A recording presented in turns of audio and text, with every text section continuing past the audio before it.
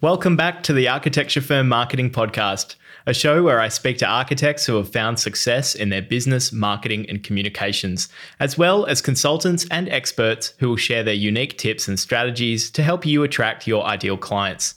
I'm your host, Dave Sharp, marketing consultant for architects, and if you'd benefit from professional advice and guidance on your marketing, you can head to vanityprojects.com to check out my coaching services and book in a free 30-minute consultation to discuss your situation. This episode was sponsored by ArchiPro. ArchiPro showcases the best and latest in the architecture and building industry and helps to connect homeowners with trusted trade professionals and products that will suit their needs. For architects and designers, ArchiPro helps you to create a profile for your practice in a way that best expresses your brand and your work, and then it directly connects you with a niche audience of people on their architectural build or renovation journey. Many architects rely on word-of-mouth referrals or search engine traffic to find new clients, but it can be difficult to attract the people you really want to design for and work with. That's why ArchiPro helps clients to match their specific architectural taste and budget with the right architect or designer for their project. You can also use the platform throughout the design and build journey with your clients by directly sharing inspiration and sourcing products for your projects as well. So if you'd like to find out more about ArchiPro, visit www.archipro.com.au. Joining me on the podcast today is John Gollings, Australia's most established, recognised and published architectural photographer. John has been shooting the majority of Australia's significant buildings since starting his career in the 1960s, and it's a great privilege to have him on the podcast to share his unique perspective on the history of architectural photography and where the profession finds itself today. In this episode, John and I spoke about how architectural photography has changed over the span of his career, both in terms of how it's commissioned, produced, and distributed. We looked at the lessons he uses from his early work in advertising photography to sell buildings in a way that architects can't on their own. We spoke about John's critique of the current trends in architectural photography and his concerns about the popular obsession with pretty pictures that don't fully describe the building and the architect's ideas. John shared his predictions for the future of the architectural media. And finally, we spoke about why architects should take a longer term or historical view of their architectural photography and approach it in a way that will stand the test of time. I hope you enjoy my conversation with John Gollings. John, thank you so much for coming on the podcast. And Dave, thank you. It's an almost unique experience. But you mentioned that you've been on this isn't your first podcast. You've been there and done it, during COVID? During COVID, a New York photographer friend who actually was one of my assistants years ago decided to do some podcasts on influential photographers that he'd known. So that was one of them.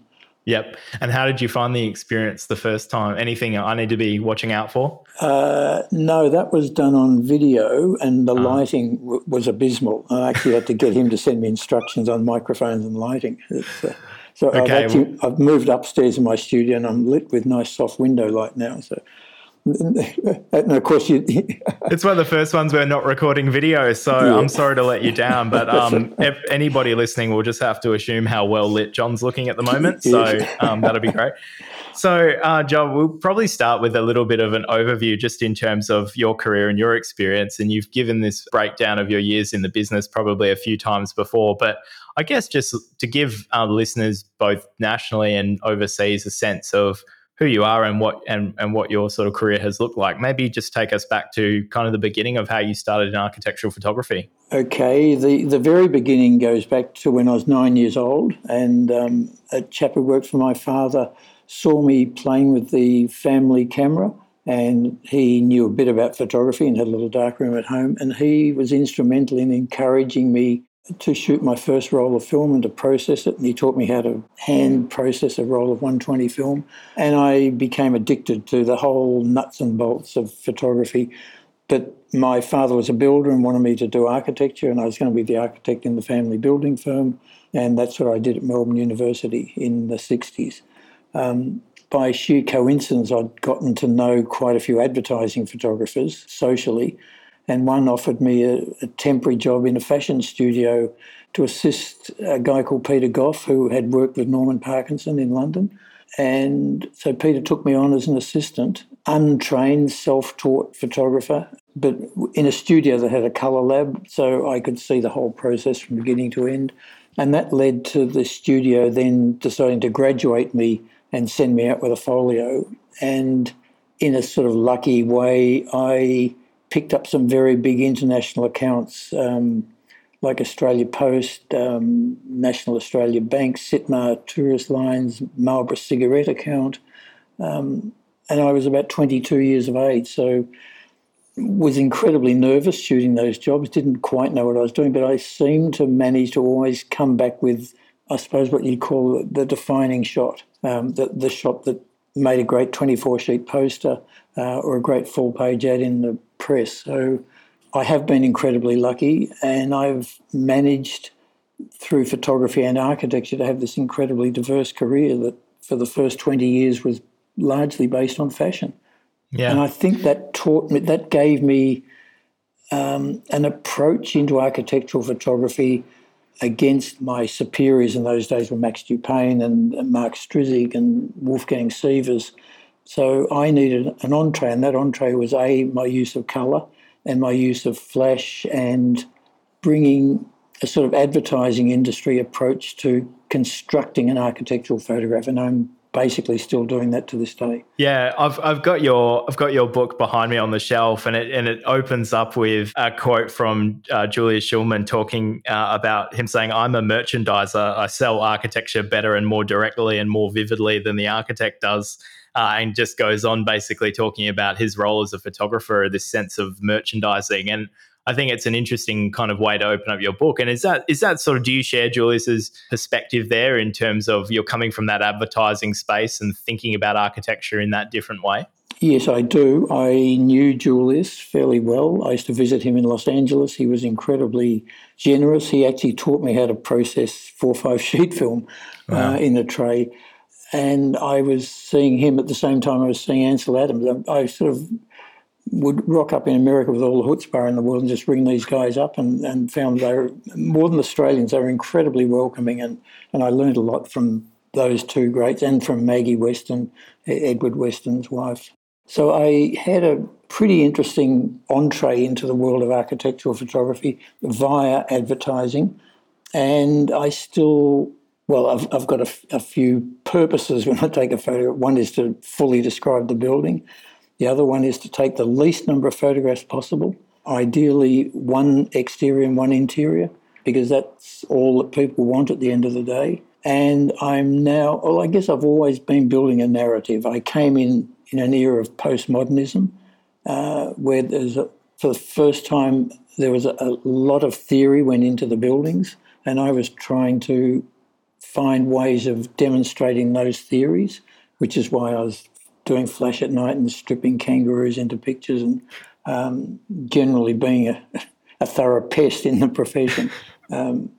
Elizabeth Farrelly once criticised me as that person who can only take lurid purple skies. And so that was a take on, certainly in Sydney, their reaction to my colour photography. But I've gone on, I think, to bring a fairly considered approach to photographing buildings. And I guess the proof is that most of my clients go on to win awards. Not that I cause that you've got to have a good building to start with, but when they make a presentation, it's got to stand out and they've got to get a visit from the jury. And that's my job. Yeah, when you said that you were in advertising and you had this ability to bring back the hero image or the standout image, and then you mentioned you're trying to take the minimal number of images, one exterior, one interior, because that's all you need. I'm sort of sensing a connection there that you're kind of interested in. There only needs to be one or two images that really grab people, right? It's not about here's 25 images of every single corner of the building, but it's like, are we actually having an impact? Are people paying attention? Yeah. Is that sort of part of what it's about in your approach? You've summed it up exactly. And that was crystallised years ago by Harry Seidler. When Max died, Harry started giving me a lot of his work. And I remember once we're photographing, I think the Waverley Civic Centre down here in Melbourne, and I'd taken what I thought was a really beautiful composition. And, of course, we pulled a 4.5 Polaroid in those days, and I showed Harry the Polaroid, and he said, that's a complete heap of crap. He said that one really fundamental thing you've failed to do is to show the whole building. He said, you must never take an architectural photograph of a part of a building. He said it might go on for another 100 yards down the hill. And I've never forgotten that rebuke. And I've made it a fundamental part of my first searching for an image, that not only now do I have to have the whole building in, but I want some context as well, so that the viewer can make an adequate assessment of the building's fit for purpose. And that's a very, very important part of my documentation. It's interesting because these days, the culture of what people are looking for in their photos, clients or architects I work with these days might be complaining if they don't get 20 photos or 30 photos because they're thinking we need a lot of stuff for Instagram, we need a lot of stuff for the website, and maybe they're missing the point there in a certain way, right? Because you're talking about you don't need all of that. No, you certainly don't. I know that the younger photographers now do what I've never done. They actually go and do a pre-shoot, often with their iPhone, and they'll take 50 or 60 images of what they think are compositions within the building. And then they go and show those to the architect and say, okay, you choose the 12 or 20 shots that you want. And then they go back and replicate them, often complaining that for whatever reason of weather, or they can't actually replicate their own snapshots. And I just think that they're really misleading their clients. They're taking money for the photographer to make his own artful pictures, but they're not actually respecting the architecture.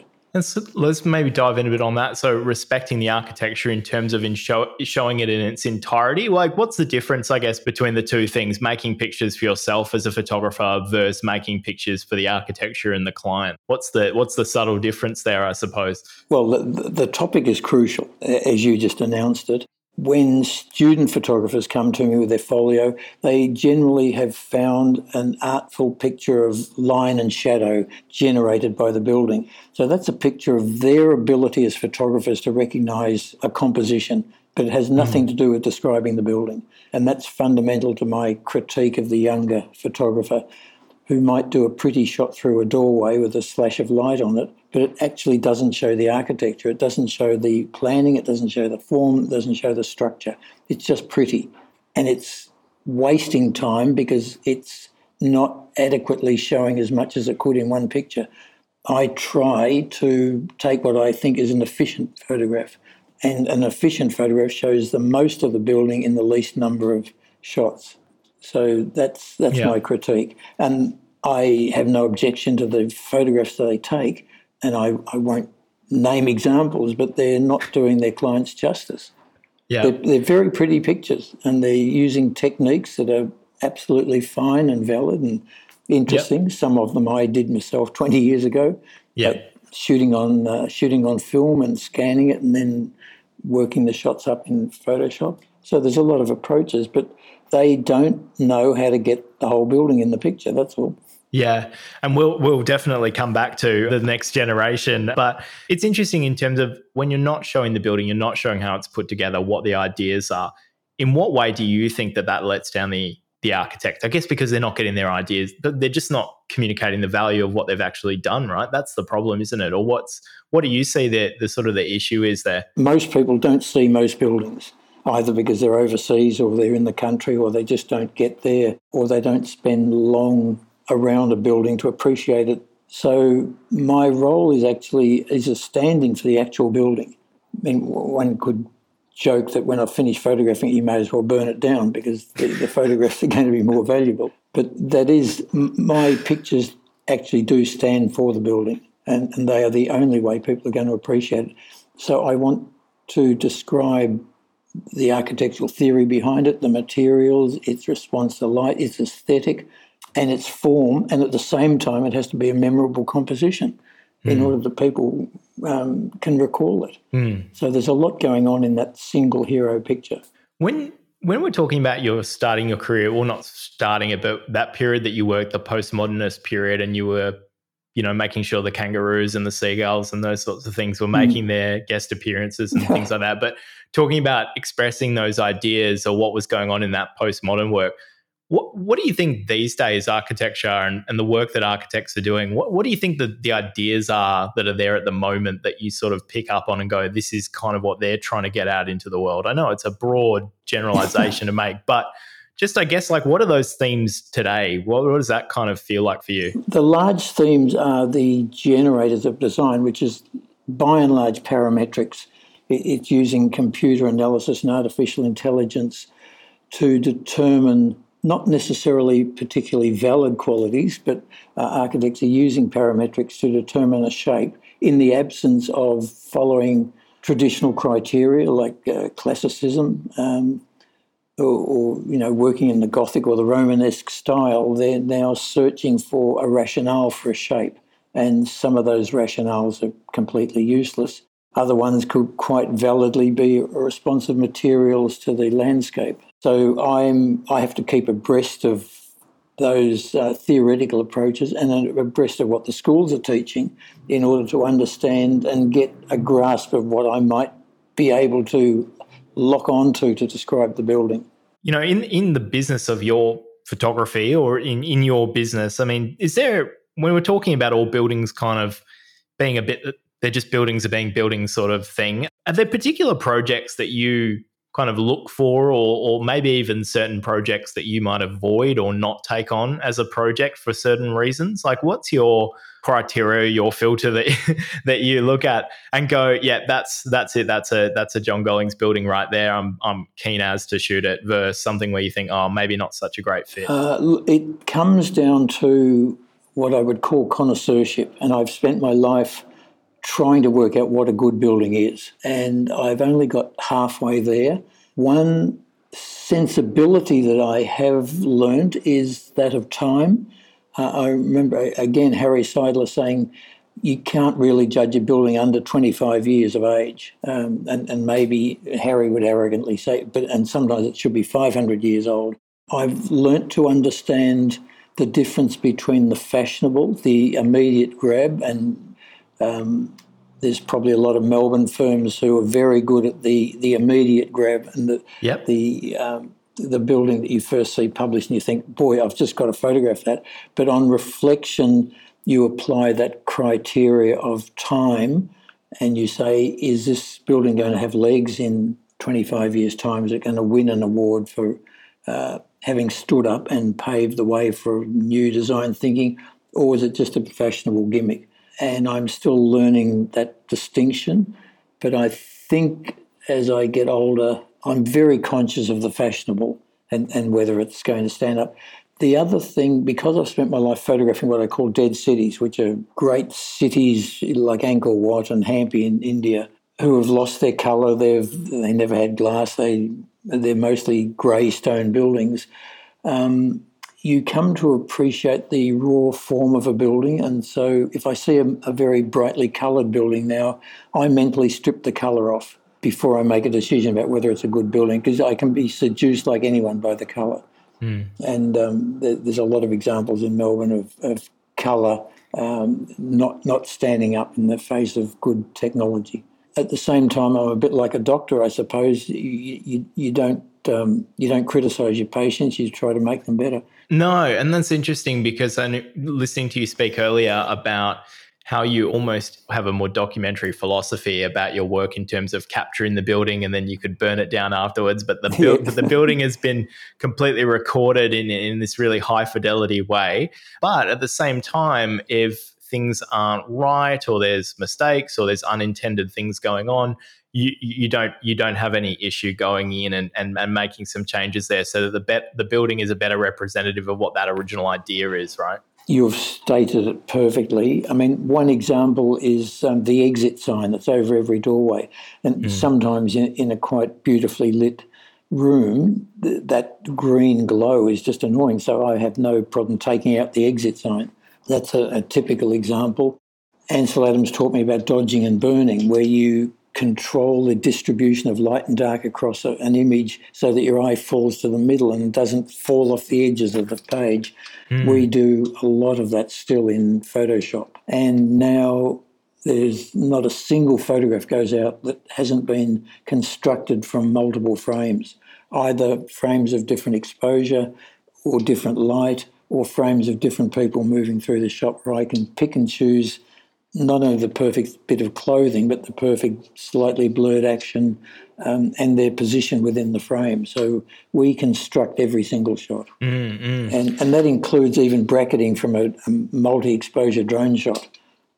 So we put a lot of post-production into our work. Yeah, and you said no one's ever complained about it, but have you identified that there's possibly a line where when it comes to editors or when it comes to awards juries or whatever who might be actually looking at the building in person, like do you sort of sense that there's a boundary there that or a line in the sand where you go, okay, at this point we probably need to leave in some element to this that's off in the real world just because it's so glaringly there? Yes, I'll give you an example. Well, it's been Diane Sudzik in London when he was editor of Blueprint magazine alerted me to the fact that you could be overly professional.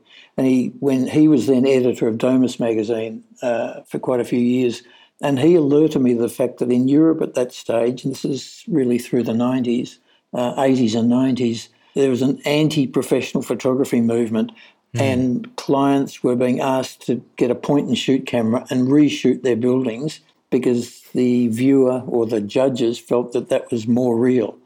And I'm very conscious of that. It happened during COVID. I think in Victoria they asked the architects to reshoot their buildings on their iPhone because they weren't getting a visit because they just didn't trust the professional photograph. And I am sympathetic to that point of view. And it's interesting that the angle of an iPhone typically is that of a 35mm lens. And that, ironically, is the perspectival view of a lot of the younger photographers because they've grown up on the iPhone snapshot and they understand that perspective. Whereas I'm, famously a wide-angle queen using a lot of different optics to fit my building in. So I have an understanding of that new aesthetic, but I can't bring myself to do it. No, I wasn't aware that was something that happened during COVID. That's pretty unbelievable. So they weren't able to visit the project, so they sent the architects out to shoot sort of the proof of this building actually. How does this building really look? Take it on your phone. Yes, in its ordinary light, and yes, and that was an issue. And I'm sympathetic to it because yes, I do want a jury to come and visit a building because they see an interesting photograph, but I am conscious that a beautifully made photograph is intimidating to people when they're not sure whether they're being tricked. And of course, a well-made architectural photograph is a trick. It's not representing reality, it's representing a design idea and an approach. So there's a distinction when you're simply trying to describe your building to a peer group. Absolutely. As distinct from a magazine. Yeah, I understand. Well, it's interesting. The way that 90s trend popped up where suddenly the sort of the more honest point and shoot photo was in vogue for a minute or two, then it went back to professional. COVID aside, do you think there's any other major shifting like that could possibly occur in the future where all of a sudden the industry just flips itself upside down and goes architectural photography almost must be done some other way because of some possible rationale? Like, There's a short answer because every student comes and asks me what the future is. And as much as I can detect, the future is motion pictures. Yeah. Everyone wants video. And I'm so obsessed with getting the perfect composition that for me, the minute you start waving a camera around, you destroy the composition and the power of that memorable image. However, because of social media, a little 5-second grab on Instagram that happens to have someone walking through it or a cloud moving or a tram going past adds to the veracity of it and is a new way of doing it. So, yes, the first is motion. The next would be artificial rendering of buildings and walkthroughs and some of those technologies that I don't think the computers are actually powerful enough to really handle yet. But certainly video is the big move, and I'm, like everyone, is doing more and more video, especially drone video. So that's the short answer to where it's heading. I'm interested in looking back to the 60s, 70s, the earlier days of your career. Not that I mean, challenging to kind of go all the way back there, but I'm just interested maybe in this bigger picture idea of architectural photography, did it play a different role back then to what it does today? What function did it serve, not only at the beginning of your career, but also Julius Schulman's career, others? How is it different to the setup today where architecture practice of any size finishes a project, gets a set of photos, sends them to the media, puts them on social media? Obviously, no social media back then, but what function did the photos serve back then? I think because there was no social media or internet or anything else, there was no electronic distribution. So I always ran a full-service lab. I employed a film processor who was doing colour neg and E6. I had 2 full-time colour and black and white printers in a darkroom. I had big colour processing machines. The end of the job was the print order. And, there would be hundreds of thousands of my 10/8 glossies that were put out. And the big difference was that they had to be published in a magazine to be of any use. And some of them, of course, went into the daily press when they announced a new building. But largely it was the role of the great magazine era of the 60s, from Twen doing fashion to Domus magazine and all the English ones, AJ, the whole lot. You had to be published, and to get published you had to have really beautifully well-made photographs and a set of large format transparencies. So a shoot was totally different. It was on largely a 4.5 camera. You shot multiple exposures of sheet film, because if you wanted to hand out a set to Architecture Australia and another set to an overseas magazine, you needed multiple sets, or you had to pay for duplication, and you had to have beautifully made black and white prints. So the whole business was fundamentally different. Architects were required to submit 12 slides for their jury presentations. So you found yourself with a 35mm Nikon outfit taking the slides, and then the 4.5 camera would do the transparencies, and you had to get the exposure right because you couldn't bracket your exposures, and then you had to put a roll of black and white through. And you would typically do a red filter and maybe a green filter or a blue filter to get different renditions of sky and building. And then, of course, on colour, you had to carry a colour temperature meter and do colour corrections in camera. Yeah. So it was technically quite tricky. The American magazines that I worked for said I had to allow an hour per shot for an interior and at least half an hour per shot for an exterior. You couldn't do an architectural photograph under that. Now, of course, you're just belting it out. It's a fundamentally different approach. Yeah. So you got 8 pictures a day, and that might be an hour's work for me now. If you like what you're hearing so far, please make sure to share this episode with colleagues you feel would benefit. And while you're at it, why not leave me a 5-star review on the Apple Podcast or Spotify app? Every review makes it easier for people to find the show and hear what my amazing guests have to say. I also love hearing your questions, and I'm planning more listener Q&A episodes. So please send your questions in to questions@vanityprojects.com and I'll answer them on the show. So it was primarily for magazines. That was kind of the main magazines, and then obviously trying to win some architecture awards as well. So were architectural photographers, and not just even in the earlier days of your career, but I'm just really interested in how this has maybe shifted over time from your point of view to today. But it feels like it's fairly ubiquitous at the moment. Anybody who wants to put their work out there, no matter how small the practice is, it could just be one person in a co-working space as an architecture practice, but they're still going out and investing in proper architectural photography. Was that also the norm looking back in the past, or is that something that's more of a modern thing that everybody gets professional architectural photography for their finished projects? I'd almost say it's the very opposite. Nowadays, my clients are taking their own photos. What? Really? Yeah, they're not getting professional photography. That's the fundamental difference. In the 60s, they couldn't match the equipment. I mean, they could maybe get a Nikon. Harry Seidler had a Leica with a perspective correcting lens. Not many architects were that interested. They would do a point-and-shoot coverage, and then they got the professional photographer. Now I'm fighting the young backpacker student who's basically working for nothing. He's working for lunch money, to the architect who, with the current iPhones and shooting RAW, can match any lens and optics that I've got, and can get a very professional-looking photograph. Yeah. So a lot of my clients are taking their own test photos anyway and showing them to me. So, those shots are perfectly good. John Clements just today on Instagram did a shot of his award-winning house, which I photographed, but he keeps shooting it. The shots are, quite frankly, as good as mine. Yeah.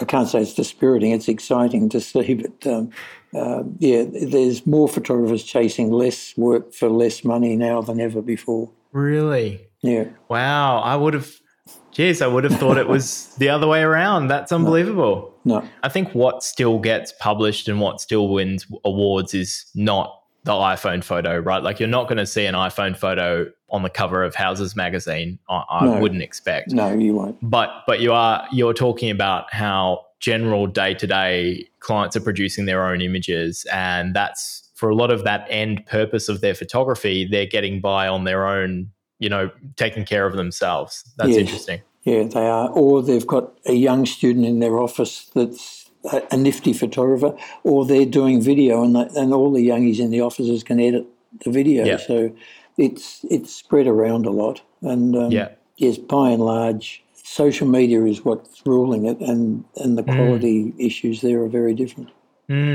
Yeah. I'm still sort of in the school of thought that the architecture media is really important.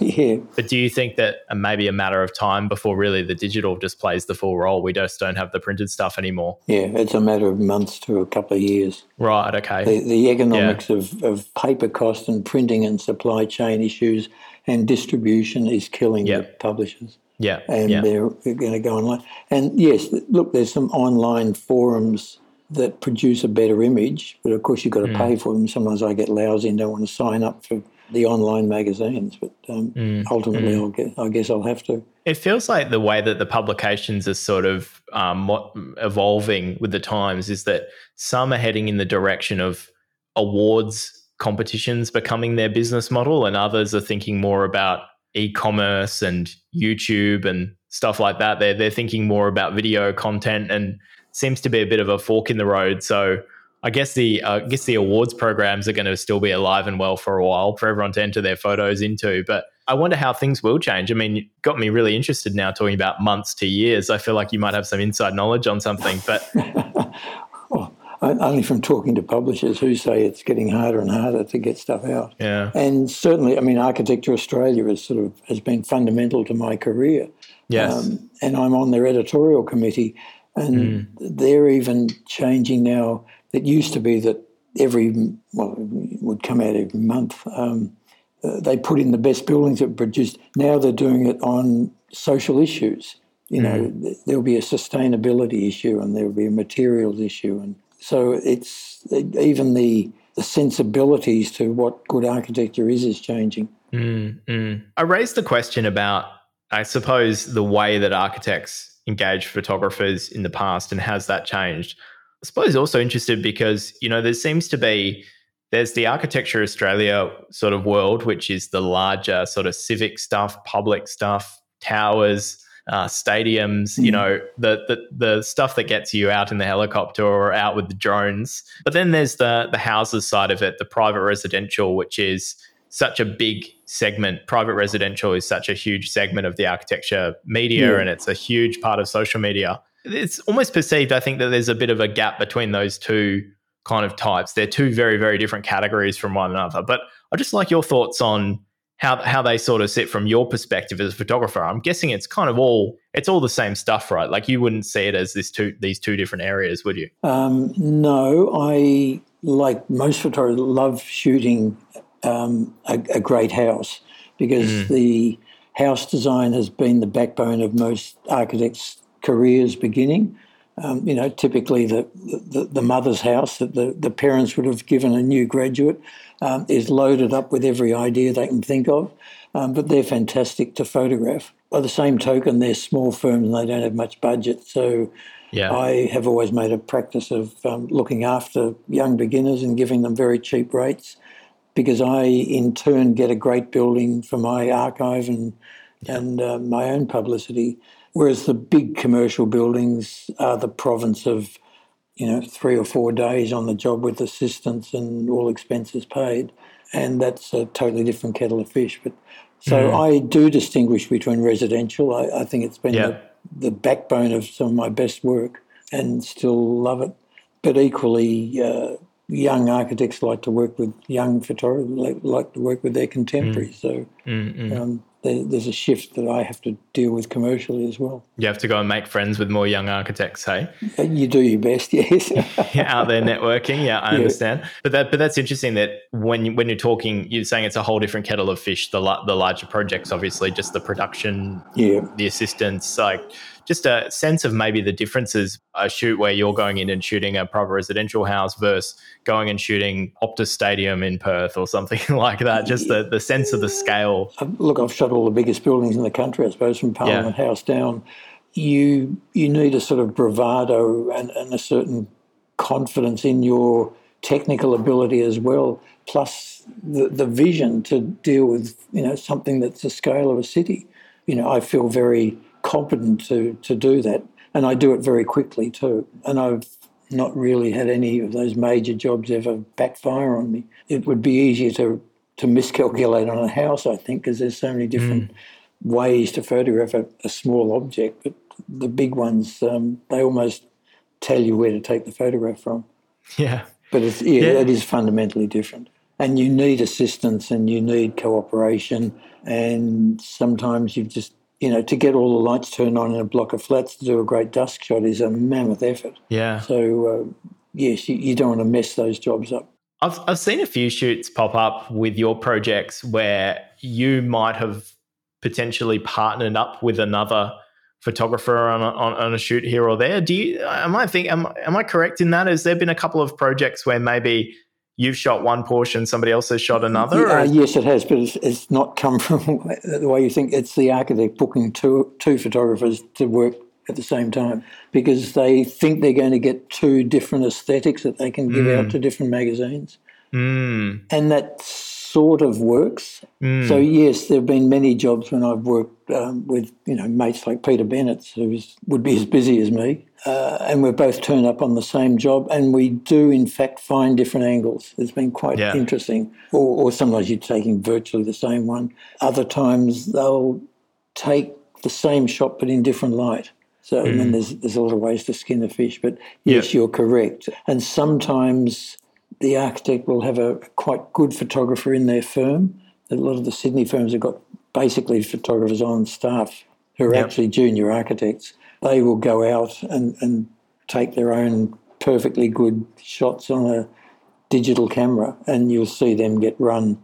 I was surprised the other day I did a big coverage of a building in Sydney, and one of the shots was by someone who just worked for the firm.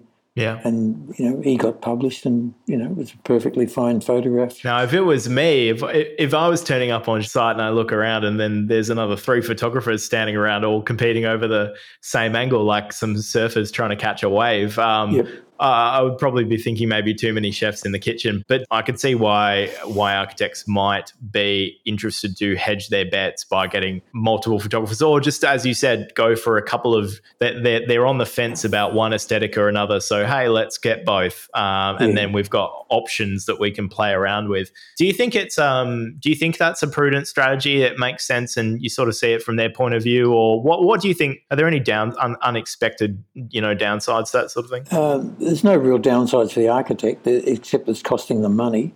But famously, some very good friends who are architects in Sydney they feel compelled to book 3 or 4 photographers. Some of them famously really like to see a photographer take those shots that I'm critical of, the close-up pretty details, because they're very confident of their own design work. So they're just interested in someone finding an angle. So, yes, it happens.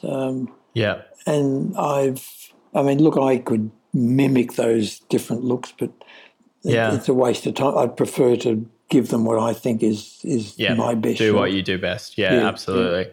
Yeah, you've been dying to get into it since the beginning of our chat, Josh. So let's do it. I think I am interested in this idea of some of the things that become fashionable from time to time in architectural photography. Like, trends come along all the time. You see that in every industry. Things become fashionable for a little bit of time, and everyone chases after them, and then they move on to the next thing. And you've touched on it a couple of times. I guess this sense that they're not really fully documenting the project. They're going after those interesting little vignettes and details that make an interesting or pretty photo that do that sort of thing. Is that? But maybe dig into it without us kind of getting into anyone individually, because I don't want to get in trouble or make any enemies. But I'm just at the start of my career, so I can't possibly be making enemies. So yeah, but I guess like just your thoughts on that. You must have seen a lot of kind of aesthetic flavors come and go over time, and do you think now's like what's your sort of take on what architectural photography and architects are kind of doing at the moment? I simply think they're probably out of competition. They're looking for an angle that they can hang their hat on, and in some cases that angle is a choice of lenses. There are guys that won't use anything wider than the telephoto because that's giving them a particular look. Others are going back to analog and shooting on film, on medium format cameras, shooting on colour negative and scanning it and then manipulating the tonal range of the colour neg. There's others who will only work in overcast days. And I'm not averse to that. I personally hate blue sky and green grass.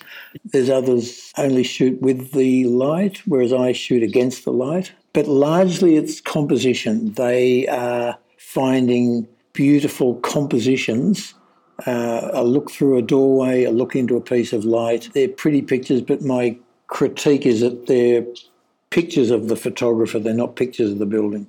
That's all. Yeah. And I think that is a fashionable movement, partly because some of these guys simply don't have the money to buy enough lenses. So it comes down to that. Yeah. Expensive wide angle and tilt shift lenses and things like that. They're not cheap. And to do the big buildings that I cover, you do need a fairly vast optical array, and I've got it all and a lot of other skills to boot. So and a good understanding of the aesthetics of perspective. We do a lot of counteracting wide-angle perspective in the camera and things like that. So I'm getting the shot, but it doesn't look distorted. Yeah. This is, I guess, an opportunity to kind of speak to architects about this, because they obviously look at some of those images and they're drawn to them as just singular. They like the image and they're not really necessarily really liking the building necessarily. They're liking the image and they like the way that image looks and that overcast day and sort of the look and the feel. But I guess it's kind of taking a step back from that and thinking about why are we making these images, right? It's not just to get the glimpse of through the doorway, sort of as you put it. I guess to sort of summarize it, or in a nutshell, what's the alternative? Remind architects what that alternative is and kind of looks like.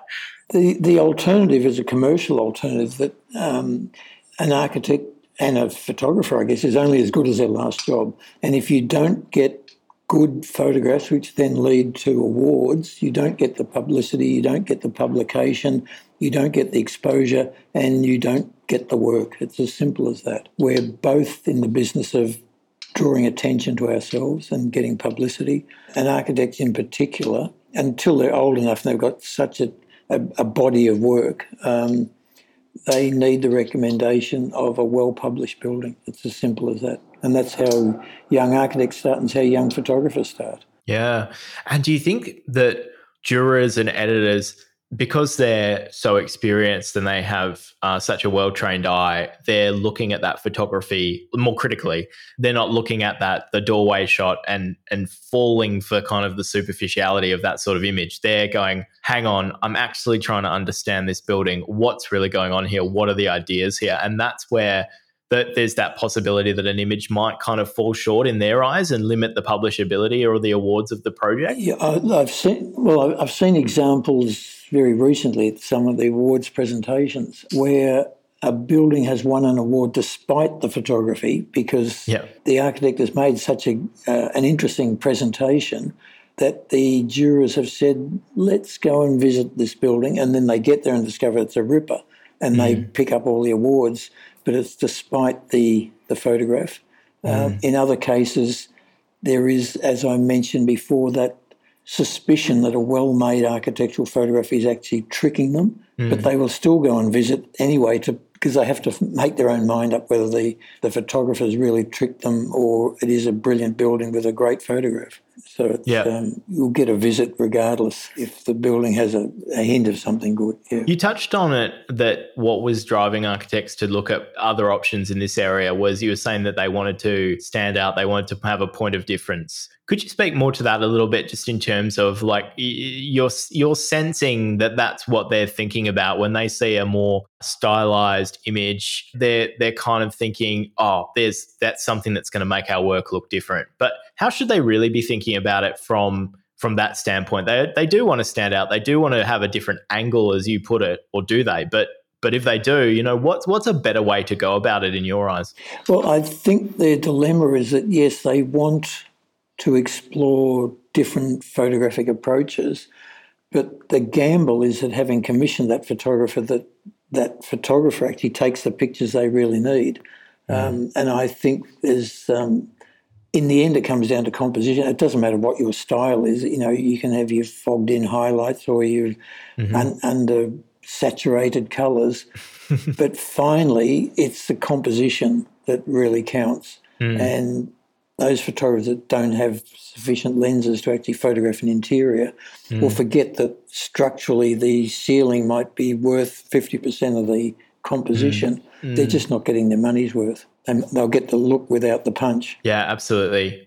Were there any previous fashion trends that came through in architectural photography, just for nostalgia's sake, that came through that stood out to you as just really, really odd at the time? Max Dupain always shot with a red filter. Okay. Because a red filter gave him dramatic skies. Now, I try to avoid clouds because a cloud's like a smile. It's distracting from reality. But Max loved the artful cloud and the red filter. But a function of that red filter was that the shadows went black, because shadows are filled with the blue or cyan colour of the sky, and the red filter blocks it out. So Max's shadows were black, and he relied on a composition of form. That was one aesthetic. In fashion photography, there were guys using soft focus filters and out of focus filters, and they would last for 12 months, and then no art director wanted to touch them. Now it's back to a compositional aesthetic. But everything's in colour these days. So a desaturated compositional aesthetic. Yeah, that makes sense. In terms of some of the things that we discussed today, are there any other thoughts that you just want to get off your chest or get out there, or anything else anything we missed, or any questions you wish had been asked, or anything like that? I have made a practice of keeping a copy of every picture I've ever taken, which has given me a quite valuable archive. And I'm very conscious now that, since I have done most of the really major buildings for the last 40 years or so, I'm conscious that a lot of the current photographers actually aren't keeping record. They can't afford the server. I've got a 500 terabyte server and a backup system and still scanning my analogue archive. So I just think, from a professional point of view, whatever photography you employ, they should have the long-term sensibilities that the documentation of architecture is part of the national estate, and it's not to be treated lightly. I've got massive respect for literally the documentation that I've done and others before me. That's interesting, and it does make me think about how little that longer term perspective comes up in the conversation about selecting a photographer or booking in photography. The last thing we're ever talking about is, how does this all work together as a group when we look back in 50 years' time and you're working on your coffee table book, or you're putting together your exhibition of your life's work? I don't get the sense, at least from where I sit, that many architects are sort of thinking in that bigger picture way as much in their decision making these days. No, they don't. So the bigger firms realise that they have to start their own visual archive. And then, of course, they keep it in CMYK or RGB or just low res. I've managed to keep a copy of every raw picture that goes through my camera. Yeah, wow. It would take too long to edit them out. And I go back and with new aesthetics and new approaches, I sometimes reopen a 10-year-old job and get a totally different look out of it. So, I'm particularly proud of my archive, and we can deliver stuff urgently that no one else can. Yeah, absolutely. Well, that's very interesting, John. Thank you so much for coming on. We'll let you go, but hopefully, I'd love to have you back on sometime again in the future. But thank you so much for doing it, and just sharing your opinion so openly and honestly. I appreciate it. Good on you. Thanks a lot. Awesome.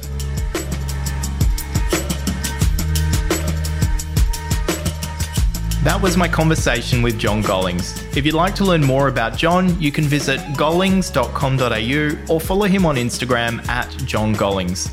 That's all for this episode. Thank you so much for listening, and I'll see you next time.